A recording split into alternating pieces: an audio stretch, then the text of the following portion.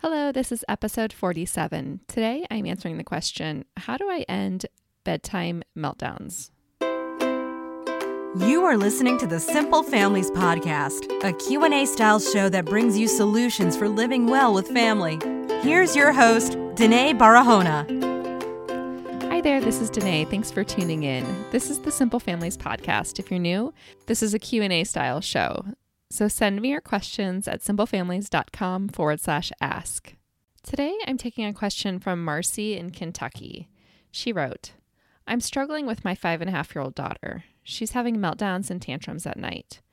Hour-long crying and screaming fits. Most nights, my husband puts my 5 and 3-year-old to bed so that I can work out or run errands.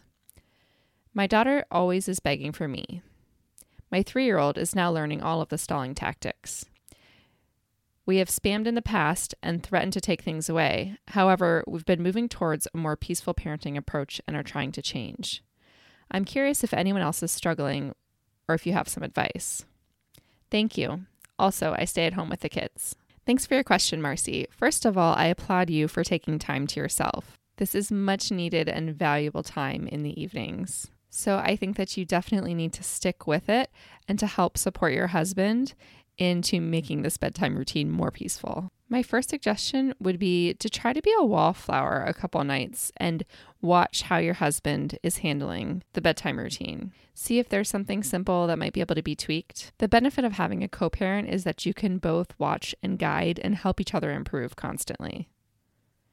So while I'm not suggesting that your husband is doing anything wrong per se, there might be some little things that he could do to help this routine go more smoothly. And since you're home with the kids most of the time during the day, you might have some extra tips for him. I'm also home with the kids most of the time.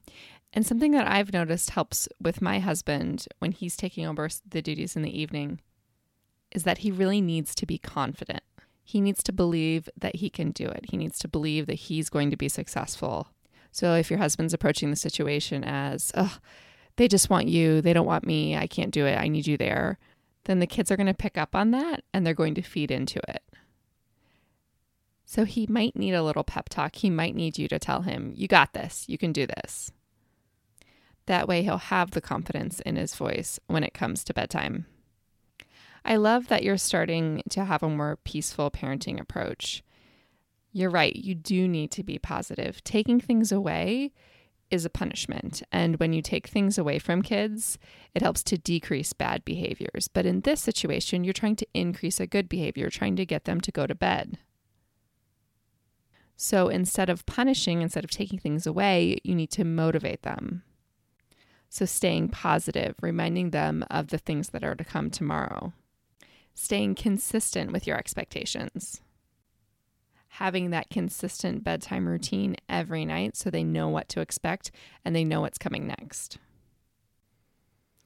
I think that this positivity in your language and in your demeanor is so important because if your daughter who's having these meltdowns, if she could pull it together, she would. Kids don't like having meltdowns any more than we like watching them have meltdowns. So we have to give her the benefit of the doubt that she's doing the best that she can. And when she has these meltdowns, she's just emotionally in a place where she can't pull it all together. And threatening to take things away or being negative or punishing is just going to make the situation worse. It's critical to recognize and acknowledge how difficult this is for her. So by having your husband say something along the lines of, I know you really want your mom. It sounds like you're really sad and you're really having a hard time. I'm sorry to see that.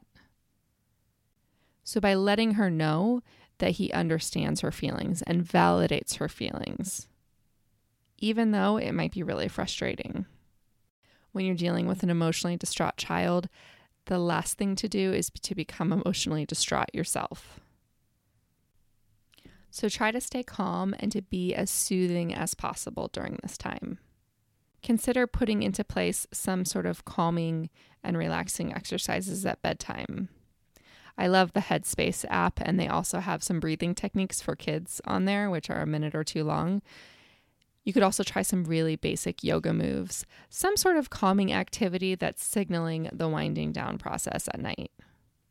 Along those same lines, make sure that you're not doing any screen time leading up to bedtime, because the extra light and stimulation from the screen can make it really hard to wind down and to calm down. So the takeaway for today is make sure that you approach bedtime with confidence. Have a consistent routine and try to be as calming and soothing, and recognize that sometimes this is hard. Sometimes bedtime is hard. Sometimes kids don't love it. But by staying positive, you can make great changes. Thanks for tuning in. If you want to stay in touch with Simple Families, you can visit simplefamilies.com and click Get Started to sign up for the email list.